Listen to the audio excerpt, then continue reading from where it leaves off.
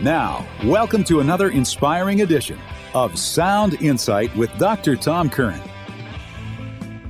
Good morning. Welcome to Sound Insight. This is Tom Curran. It is great to be with you on this Faith and Family Friday edition of the program.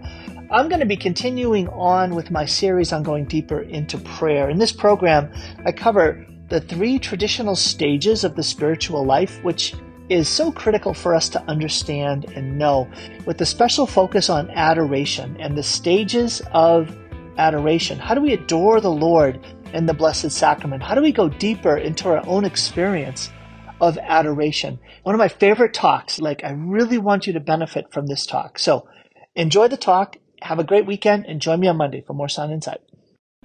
Hey, this is Dr. Tom Curran, the host of Sound Insight, but also a realtor serving wonderful folks like you in the state of Washington and in Idaho. I've had the privilege and pleasure of helping dozens of families in the last 2.5 years discern and find a strategy, a path, and a plan to help their families find a whole new life in eastern Washington and northern Idaho.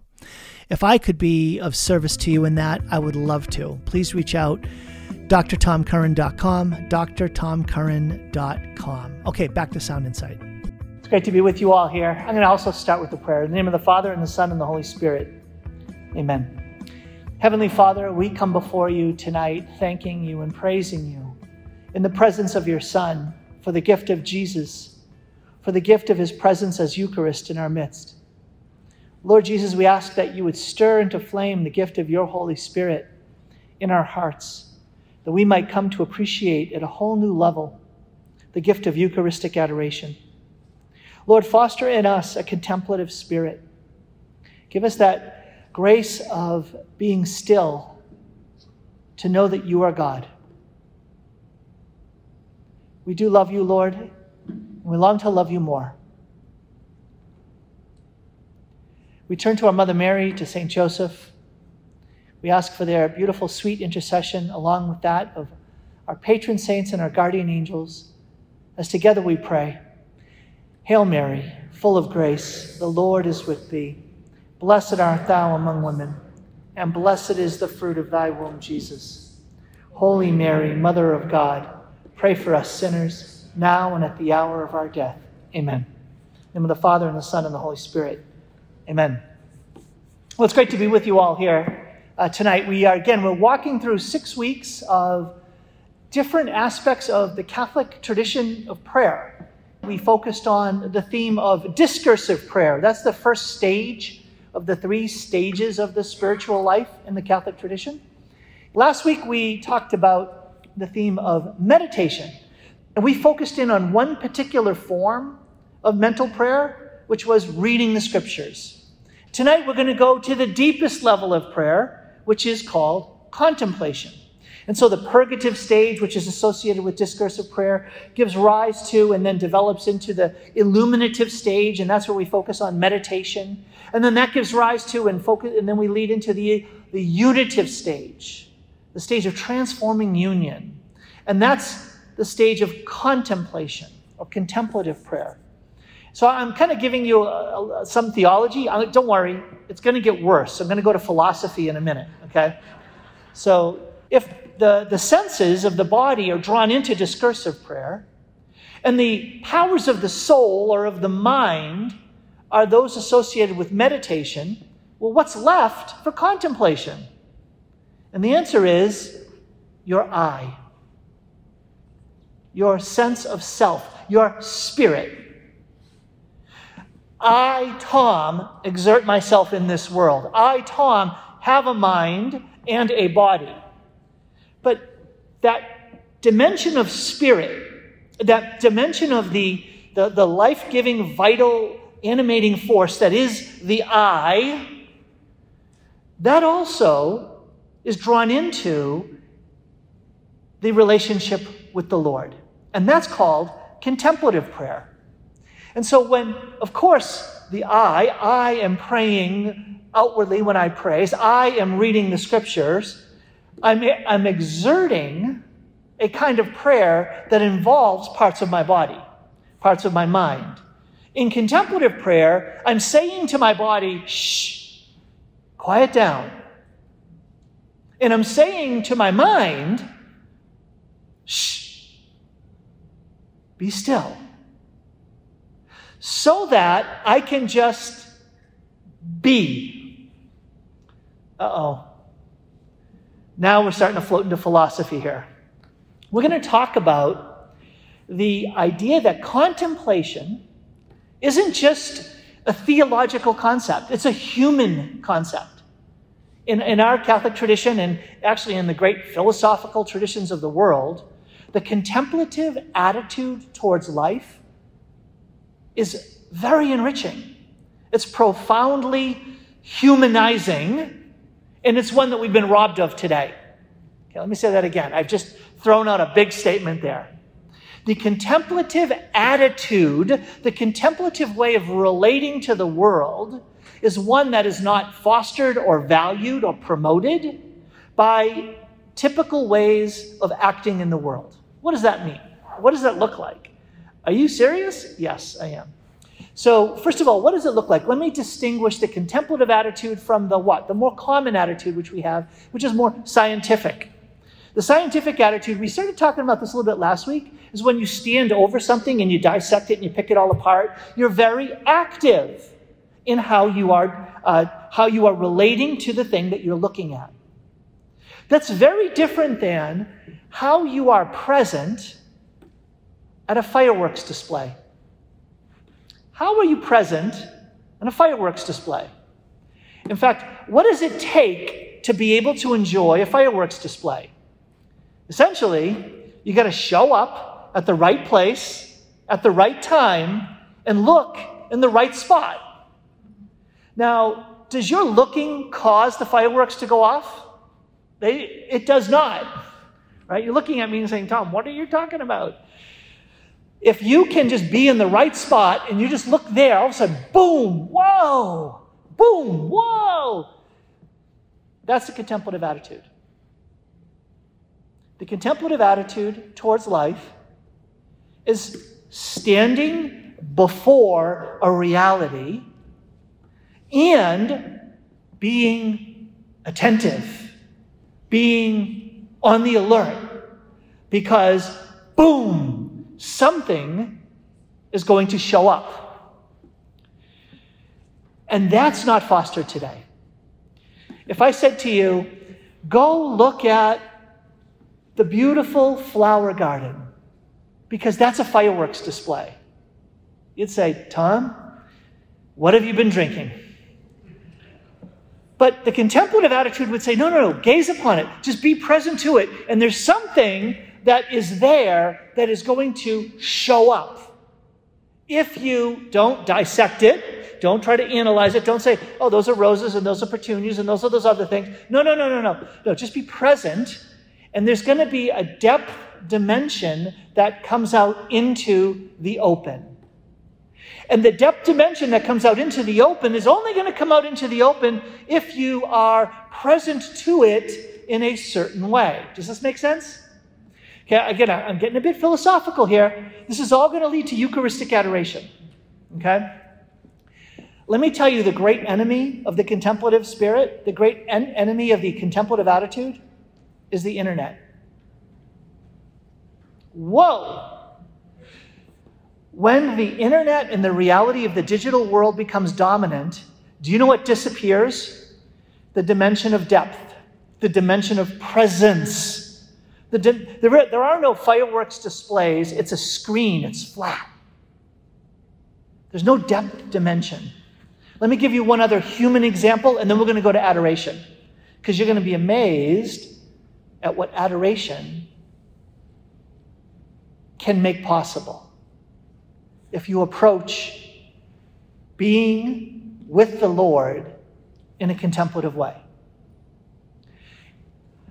Carrie and I have been blessed with 9 kiddos, and one of the most delightful things that a parent gets to do is gaze upon their sleeping child. And so I can remember I go into the room and I just gaze upon John Luke just sleeping. Now, I know he's 16, but He wakes up and says, Dad, that's creepy, right? This is not what I'm talking about. A little newborn baby just asleep in the crib, right? A little sleep in the crib. You just stand there and you gaze upon your child. And gazing upon the child asleep, you look and you say, oh, my little baby is sleeping at a 45-degree angle compared to the side of the crib. That is not what any parent says. In fact, what happens is you look upon the sleeping child, and all of a sudden there is this evoking in you. There's just something that comes out of you that says, I love this little baby. Right? Just agree with me. Come on. And here's the thing. What came out of you wasn't caused by you. What came out of you, I love this baby, was not caused by you. It was caused by the baby.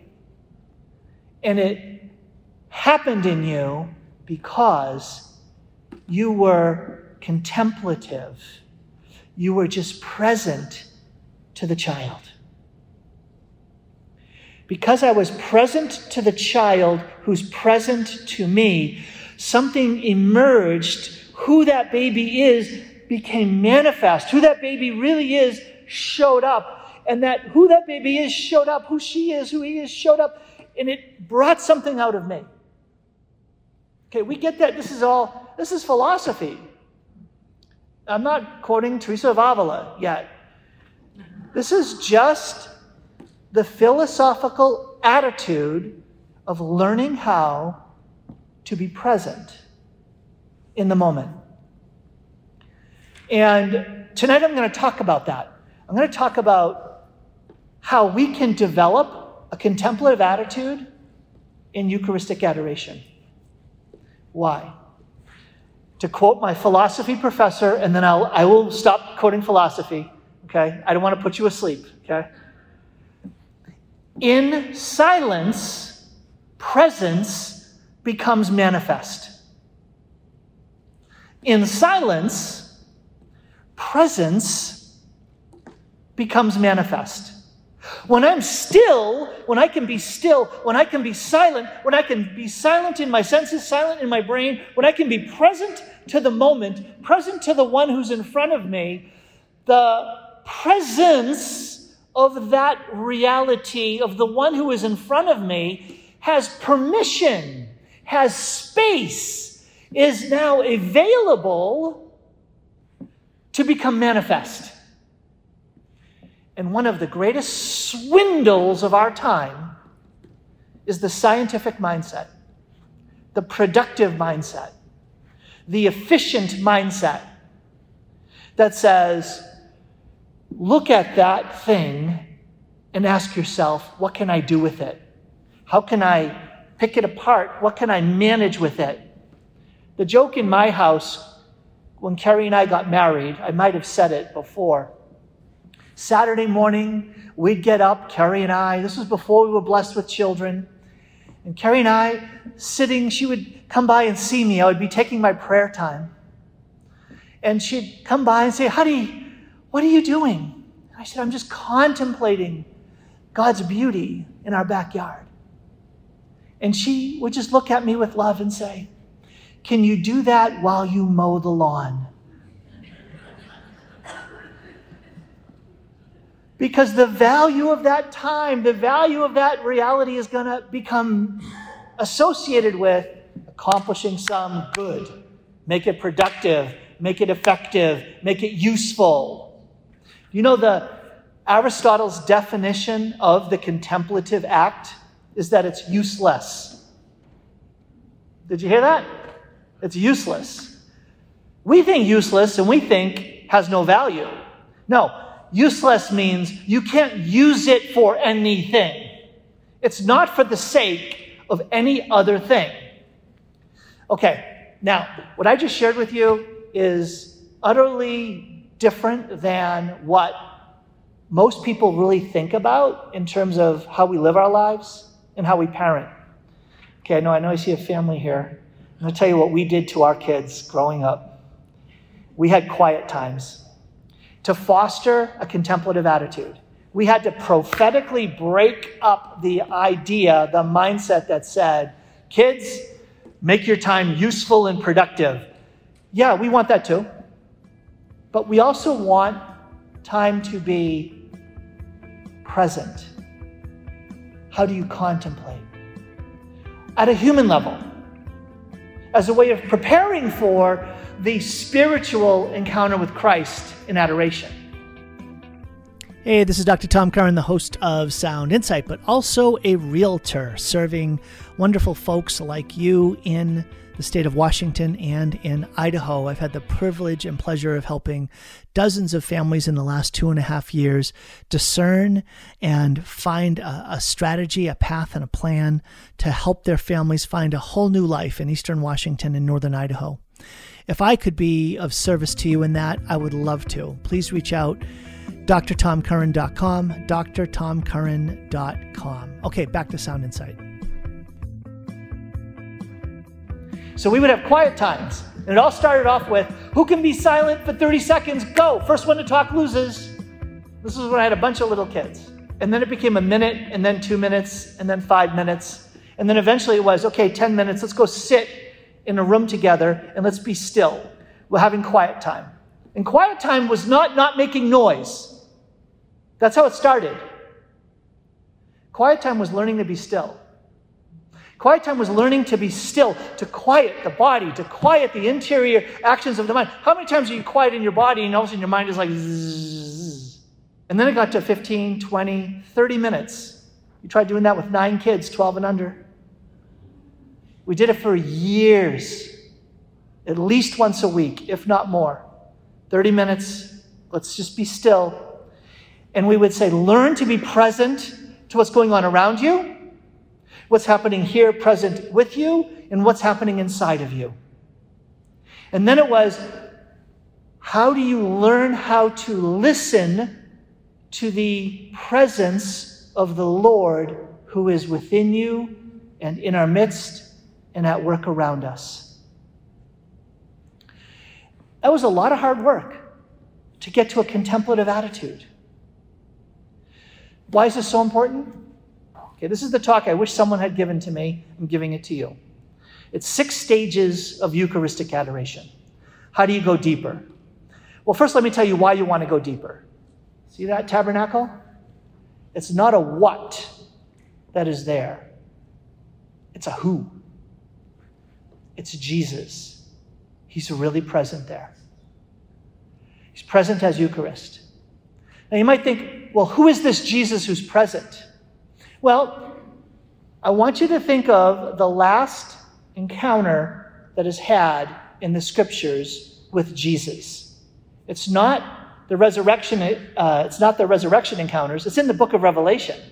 It's in Revelation chapter 1, where John goes into ecstasy and encounters the now ascended and glorified Jesus. That's who's there. You want to know who's there? Do you want to know who's present? In whose presence? Hear that word again? Presence. In whose presence we are? I'm going to read the Word of God, and you're going to have presented to you the one in whose presence we are. On the Lord's day, I, John, was caught up in ecstasy, and I heard behind me a piercing voice like the sound of a trumpet. I turned around to see whose voice it was that spoke to me.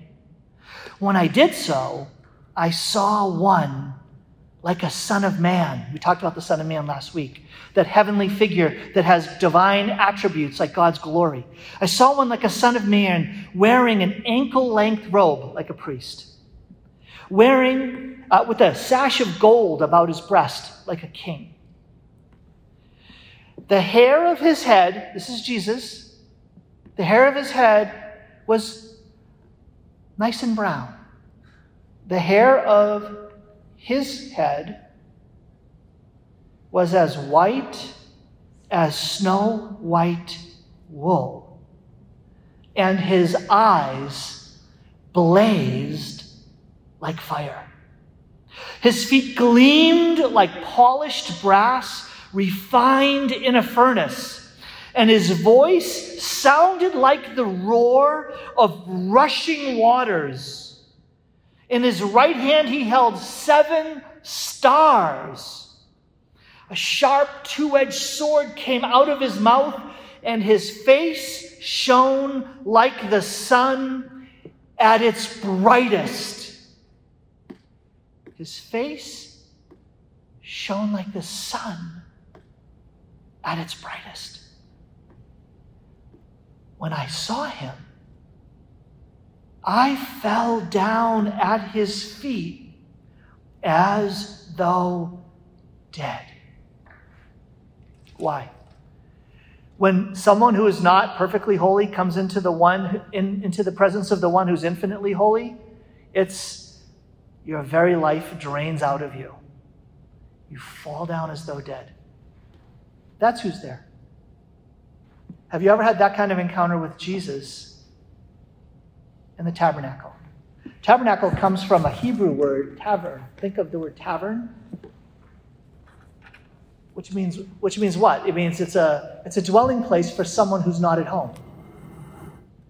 It's a dwelling place for someone who's not at home. Jesus is present here. But it's not Jesus meek and mild. It's Jesus glorified. He's big. He's holding 7 stars in his hand. What I'm going to do tonight is walk you through these stages of adoration so that you can nurture this contemplative attitude, this way of being present to the Lord who's present to you. And as that happens, in silence, presence becomes manifest. I tell you, when Jesus becomes more manifest to you in adoration, your life's going to be changed. It will be completely transformed. Simply by letting the one who's here show up. If he doesn't show up during adoration, it's not his fault. And so we want to go deeper. The reason why I'm so convinced and convicted about this is because my faith came alive in front of the Blessed Sacrament. I was 18 and a half. I told this story before. I'll tell it again. There are a few of you who didn't hear it. 18 and a half. I was challenged in my faith. I went to the priest at my parish, and I said to him, these guys are quoting the scriptures. I don't get it. They're talking about Jesus, personal Lord and Savior. I don't know what they mean. He helped me understand the scriptures. We talked about that last week. And he brought me out to the chapel. He sat me down in front of the Blessed Sacrament, and he said, in front of the tabernacle, and he said, Jesus is really there, and if you ask him, he will show himself to you. If you pray to him, he will reveal himself to you. All by myself in a dark chapel, looking upon the tabernacle, I just cried out, Jesus, if you're there, I really need to know you're there. I really need to meet you. Please show yourself to me.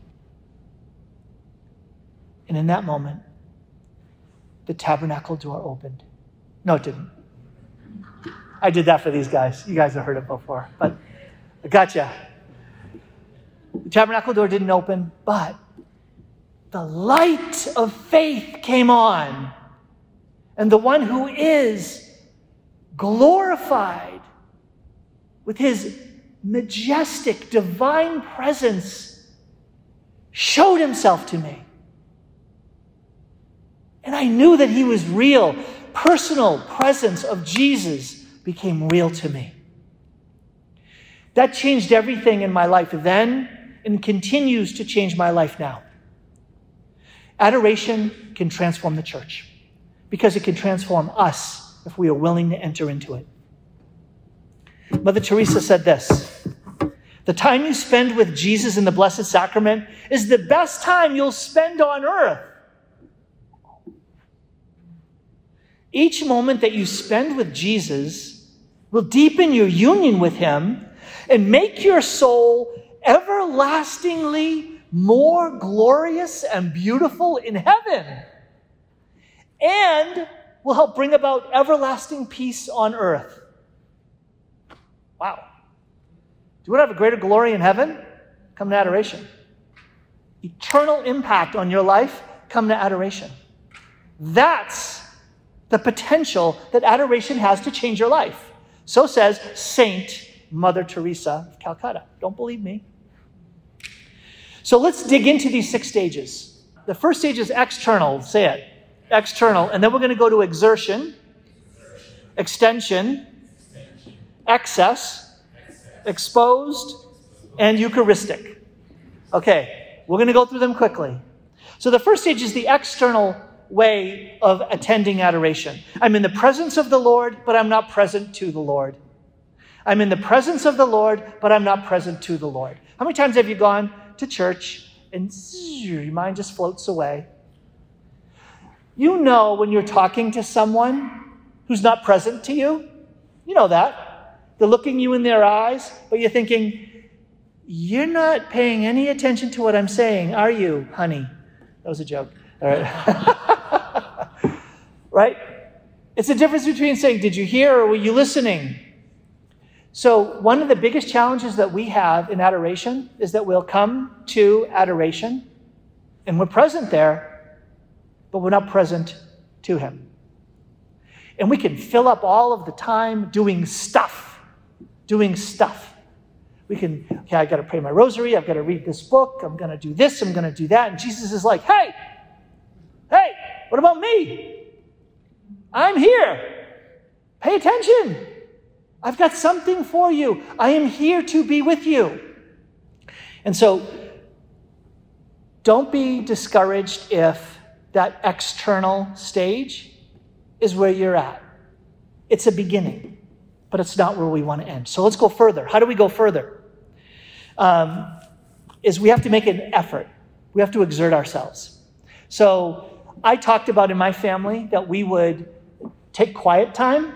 We would also go to adoration as a family. We'd go about a couple times a month. We were a certain distance away from a chapel that had Eucharistic exposition. Do you know how far away we were? We were 1 rosary away.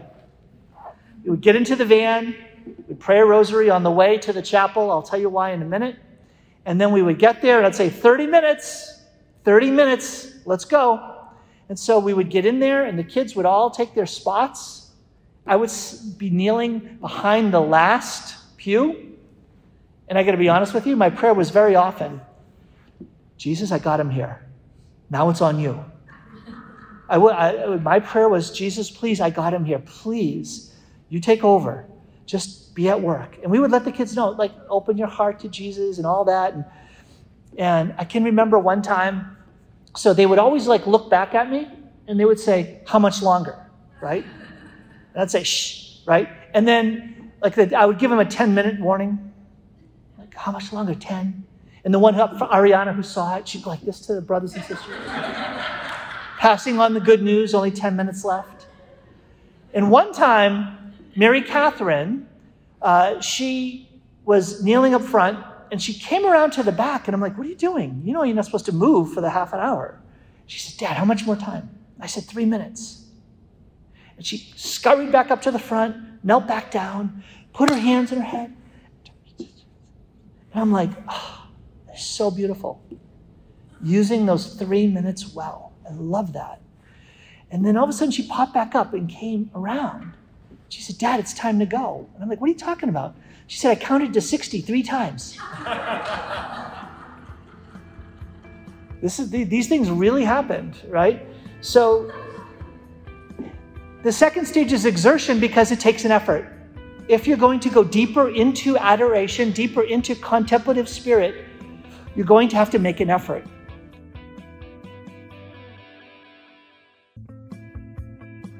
The Catechism says that prayer is both a gift and requires a determined effort. Prayer is both a gift of grace. We can only do it with God's grace. But God graces us to also make an effort.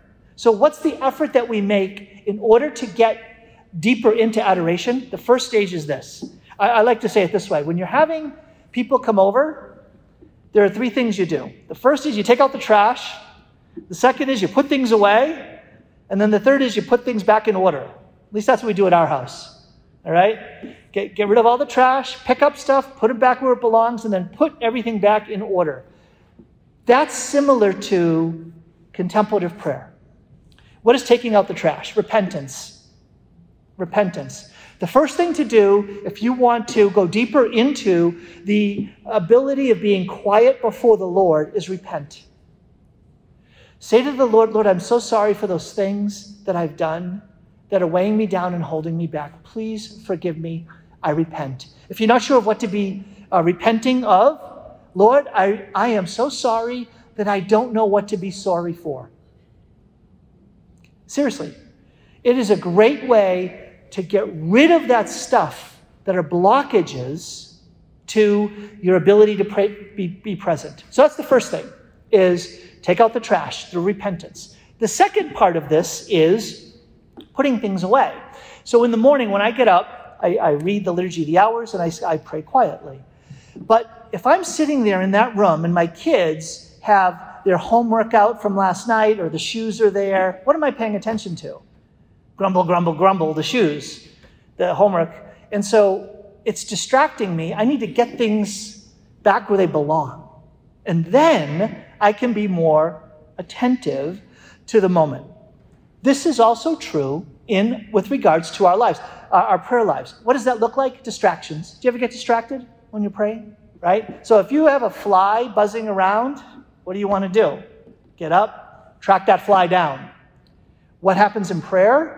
What holds back contemplative prayer is that Lord, I'm just going to be here with you. Lord, I'm just going to be here with you. What time is the soccer game? Wait a minute, am I supposed to be driving? Oh, that meeting I have today. Oh, I'm so upset about that guy. Why did that kid treat me so bad in 5th grade? Like, good luck. All this stuff just starts getting stirred up in us on the inside. And that's a very humbling thing. It's like running. When you're learning to run, you're not going to run a marathon or a half a marathon or a half a mile. Good luck. Just stretch out and get a lap around the track to get started. Making this exertion to get rid of the distractions is learning how to not take ourselves too seriously and just to humbly admit when the distraction comes, just push it away. Okay, Lord, I'm back to you. Lord, I'm here present to you. The next distraction comes in, and it's going to. Lord, I'm just going to push it away, and I'm going to focus back on you. And if the next distraction comes and don't fall into the trap, let me just think this one through. Let me think this one through, then I'll finally put it to bed, and then I'll be able to focus. It's a trap. So instead, learn how to just say, I'm just going to let it go away. Lord, I just give it to you. So everything becomes an opportunity to turn back to Jesus, even the distractions. Now, what's going to happen is, eventually, we'll quiet down, hopefully during that prayer time. But once you get into the habit of exerting yourself, the process of repenting, the process of getting things back in order are going to happen more quickly. And then you'll be in a position to say, okay, I'm not distracted, and I've done my repenting. I'm in the presence of Jesus. Now, when you're in the presence of Jesus, do you know what the first thing you're going to want to do is pour out your heart. Do that. All of those people, those situations, those needs, those things happening in your life, pour them out. Open your heart to Jesus and pour them out. Why is that so important? Adoration involves a liturgical vessel. Who knows what that liturgical vessel is called? It's called a monstrance, right? A monstrance.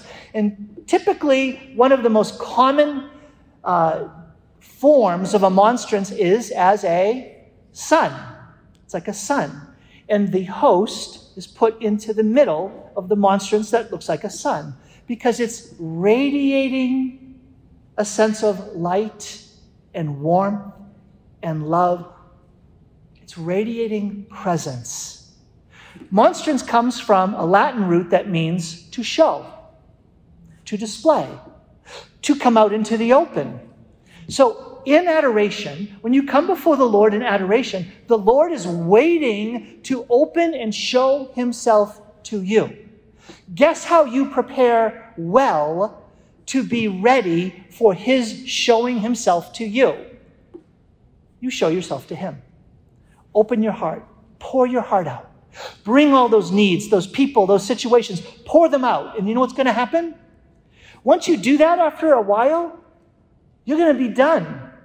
You're going to say, I got all those people, all those situations, all those needs done. And now that I'm done, my heart is, guess what? Empty, open, available to receive the pouring in, to receive the giving of oneself to Jesus. Here's another quote from St. Mother Teresa of Calcutta. When the sisters are exhausted, up to their eyes in work, when all seems to go awry, they spend an hour in prayer before the Blessed Sacrament. This practice has never failed to bear fruit. They experience peace and strength. And so that's the exertion stage. That's when you enter into the flow of adoration. When you run, you can sometimes get into a flow. For me, this is purely theoretical, okay? I don't run, I don't even jog, I plod along. But I've heard about you get into the flow. I normally get into the car, so it's a little different. But you can get into a flow and then time flies. This then leads to the third stage. The third stage is extension. And then in the stage of extension, I begin to have more extended periods of flow in adoration. And so repentance, taking out the trash, all that stuff happens more quickly. And we have longer and longer periods of me being with him and he is with me. Now, this is where you will begin to see the fruit of adoration. You'll begin to see the effects of being in the presence of Jesus without seeing the cause. Let me say that again. You'll begin to see the effects of adoration without experiencing the cause. Here's what I mean. You will come into adoration, you will go through that exertion, and you'll say, Lord, I just pour out, I'm so worried, I'm distressed. Lord, what's going to happen? I empty it all, I just give it all to you, and I'm just here with you. And when you're done and you come out of adoration, I trust you. There's a whole new level of trust that I have, that everything's going to be okay. I came confused and I come away clear. I came feeling empty and I come away full. I came distressed and I come away at peace. I don't know what happened. I didn't do anything. I didn't say a certain prayer. I didn't figure something out. I was with him and he was with me. And that presence transforms us. What happens in adoration? John 11:44. It's the raising of Lazarus from the dead. Lazarus, come out! And he comes out of the tomb. He was dead. Now he's alive. And he starts dancing a jig. No, he doesn't. Why? He's bound hand and foot with all of the cloth, the burial cloth, and the ties that would have tied that cloth together. And remember, John 11:44. Unbind him and let him go free. What did Lazarus have to do to be unbound and set free? What did he have to do? He had to be still. If you are willing to be still, you will find that Jesus will unbind you and let you go free. It's like being on the operating table. And the work of transformation that the Lord wants to do, to deepen to stretch you and to deepen the experience of the love that he has for you, all of this happens by you, quote unquote, doing nothing except being with him. John Paul II, Saint John Paul II. The church and the world have a great need of Eucharistic worship.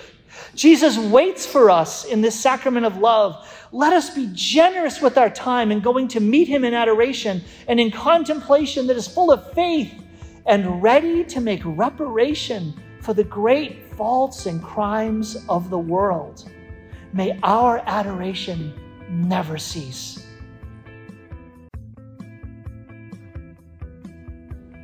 But we're not done. There's more. Okay, there's 6 stages. We're only on number 4. Excess. What is this? It's the experience of flow becomes the experience of overflow. Overflow is, it's too much. Have you ever experienced the too muchness of God? Have you ever experienced the too muchness of God? There's a story about the Desert Fathers where they all went off and they prayed to have an encounter with God. And they were supposed to write about it. And this one monk comes back in as they gathered back together with his brothers, and he said, I had this encounter with God and I wrote it down. He said, what did he say? I don't know, I haven't looked. Let's look. So they opened it up together, and here was the page where he wrote down his encounter with God. God is big. God is big. God is ineffable. Ineffable, that attribute of divinity, is that God is beyond our ability to express. You cannot express the one that you've encountered when you've encountered God. Have you had that encounter with Jesus in the Blessed Sacrament? Ask for it. Jesus, I want to encounter the too muchness of you. I want to have an encounter with your love that's too much. Remember the St. Philip Neri experience. He prayed for the Holy Spirit to come, and the Holy Spirit came and filled him. Too much. It was the too muchness. It was the overflow. And he cried out, relent, relent. Back off. Pray for that. Pray that you would come into the presence of the Lord in adoration and that he would reveal the Revelation 1 Jesus. That's who's really in whose presence we are right now. Let's be there and say, Lord, please unveil the depths of your divinity to me. Reveal yourself to me. I want to know your bigness. Have that encounter. What happened to Moses when he had that encounter with God in the mountain? He came down and what happened? His face shone with God's glory. He had to veil his face. What will happen to you? We'll talk about that in a minute. What's a sign that there's an excess in adoration? I didn't want to leave, but I knew I wasn't allowed to stay. That's excess. Your encounter with the Lord is so beautiful, glorious, majestic, intimate, personal, profound. You don't want to leave. Do you know when it's safe to stop praying? It's safe to stop praying when you don't want to. You want an interesting spiritual exercise? Tell your spouse, I'm going to go to church, and I'm going to pray, and I'm going to stay there until I don't want to leave. How many times do you do your hour of adoration, and it's like, it's only been 6 minutes. Oh my God. It's 8, 20, 32. When can I be done with this? I mean, come on. Let's be real. How often do we go spend time and it's like, I got to put in my hour. Sorry, Lord. My hour's done. Woohoo! Let's go. Let me go watch a movie. Yes. How sad is that? And why is that? We haven't experienced excess. We haven't experienced the too muchness of God. If we had, we'd be like, please, Lord, give me more. I want more. But there's more. The 5th stage is the exposed stage. The exposed stage is when we transition from going to exposition to living an exposed life. Let me say that again. We don't just go to exposition. We don't just go to adoration, but we live an exposed life.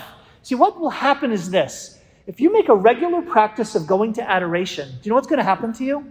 You're going to get really good at taking out the trash. Lord, I just repent of all that stuff that gets in the way of our relationship, and getting things in order, pouring out your life and emptying yourself out to the Lord. You know what's going to happen? You're going to get really good at being transparent. You're going to get really good at being authentic. You're going to show up visibly, externally, in a way that matches what's happening on the inside. And do you know what that does? It gives you a capacity to recognize when people aren't. Okay, let me say, did you hear what I just said? You will recognize phonies.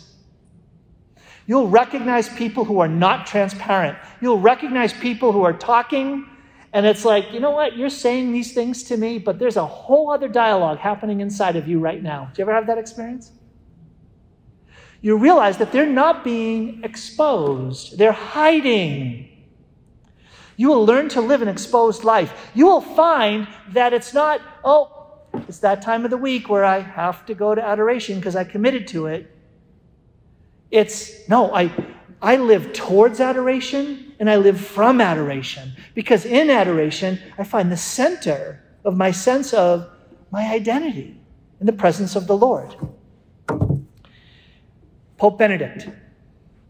In a world where there's so much noise, so much bewilderment, there is a need for silent adoration of Jesus concealed in the host. Be assiduous in the prayer of adoration. Teach it to the faithful. It is a source of comfort and light, particularly to those who are suffering. There's so much to be experienced if we're willing to commit to this practice. The last stage is the Eucharistic stage. It's we begin to live a life centered around the Eucharist. Because what happens? You start going to adoration, you start going and being in the presence of the Lord in the tabernacle, or you start going to adoration of the Blessed Sacrament, and you start having these encounters with the living Lord Jesus, all of a sudden it's going to dawn on you, wait a minute, Jesus didn't say, take this, all of you, and look at it. What did he say? Take this, all of you, and eat it. This is my body given for you. And all of a sudden, it's like, wait a minute. The Revelation 1 Jesus, the one whose face shone brighter than the sun at its brightest, the one whose hair was white as snow white wool, whose voice was like the thunderous waters, whose word was like a piercing two-edged sword that cuts to the deep, who is this priest and king, burnished, polished bronze, that Jesus who's present there is the Jesus who's presented here at Mass. That's the Jesus that I receive. And there's a very profound insight from St. Thomas Aquinas about what happens when you receive communion. Propius effectus huius sacramenti est conversio hominum in Christo. I just won't even say another word. One more time. The proper effect. What does God intend? What's God's intention? The proper effect of receiving Holy Communion. What's God intending? What's his goal for you when you receive Holy Communion? The proper effect of receiving Holy Communion is the transformation of the receiver into Jesus. You become the one you receive. That's the proper effect of receiving Holy Communion. And all of a sudden, we realize something. When we go to adoration, exposition, the monstrance is that liturgical vessel in which the presence of Jesus is shown forth to those who are present in front of him. All of a sudden, we realize in receiving Holy Communion, we are a monstrance. You're a monstrance. You go into the world And you can go into the world like Moses, radiating God's glory. You can go into the world, those eyes blazing like fire. You look into the eyes of Jesus, you become that fire, and now you're going forth into the world. And you know what? As much as I like to think people need me, they don't need me. They need Jesus. They need to hear Jesus in my words. They need to sense Jesus in my presence. They need to experience Jesus in my deeds. If all I'm bringing out into the open are Catholic words, Catholic actions, that's not enough. That's not the call. The call that we have as Catholic disciples is to continue bringing the presence of the glorified Lord Jesus into this world. That's what the world is desperate for, Jesus. And we can grow in our capacity to do that and be transformed in the process if we are willing to enter into adoration. It's such a tragedy. Like, Jesus doesn't hide the clear, profound solutions to the church's problems today. If we just access our tradition, we would praise like the second highest angels. We would enter into his word and encounter Jesus in the scriptures like we discussed last week. And we would run to him in adoration so that we could learn to be like the highest angels, the seraphim. The highest angels, remember, they didn't praise. What did they do? They gazed. To gaze upon the one who gazes on us. I want to end with a quote. This is from Hans Urs von Balthasar. He says, holiness consists in enduring God's glance. Did you hear that? Holiness consists in enduring God's glance. It may appear mere passivity to withstand the look of an eye, but everyone knows how much exertion is required when this gazing upon each other occurs in an essential encounter. Our glances mostly brush by each other indirectly, or they quickly turn away, or they give themselves not personally, but only socially. So too do we constantly flee from God into a distance that is theoretical, rhetorical, sentimental, aesthetic, or most frequently pious. Or we flee from him to external works. And yet the best thing would be to surrender one's naked heart to the fire of this all-penetrating glance. The heart itself would then have to catch fire if it were not always artificially dispersing the rays that come to it as through a magnifying glass. Such enduring of God's glance would be the opposite of a Stoic's hardening his face. It would be yielding, declaring oneself beaten, capitulating, entrusting oneself, casting oneself into him. It would be childlike loving, since for children the glance of the Father is not painful. With wide open eyes, they look into his. Augustine's magnificent formula on the essence of eternity. Videntem videre. To look at him who is looking at you. You will grow in your Christ-likeness. You will grow in your capacity to bring Christ to the world when you grow in the intimate, profound union with Jesus Christ himself by being in his holy presence in adoration. Adoration will change your life. It can change your marriage. It can change your kids. It'll change the church. But we have to be willing to undergo these stages if we are truly going to become monstrances in this world. Last story. It's not easy. So for our kids, they didn't really value the rosary on the way to adoration, which we did as a way of clearing out the garbage and getting them to be more present before they even arrived at prayer. We gave them Cold Stone ice cream after adoration, if they did a good job in adoration. I'm putting it out there. You see, they maybe didn't value adoration, time and exposition all by itself, but you know what they did value? The Cold Stone, right? And not the gotta have it. Well, what are the sizes? The biggest size they got to share. Gotta have it, whatever it was. And because they valued that, it changed their attitude doing this. So what I'm saying to you is, go to adoration, and then go down the street and get a nice frozen yogurt. Okay?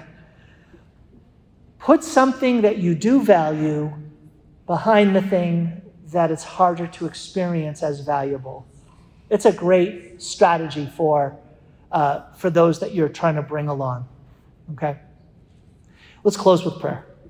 In the name of the Father, and the Son, and the Holy Spirit, amen.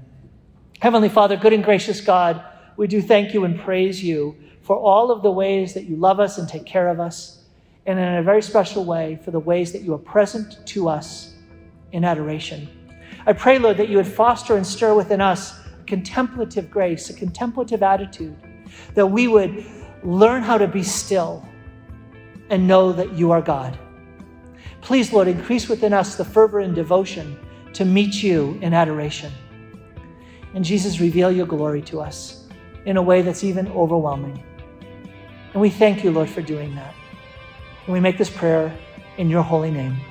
Amen. In the name of the Father, and the Son, and the Holy Spirit. Amen.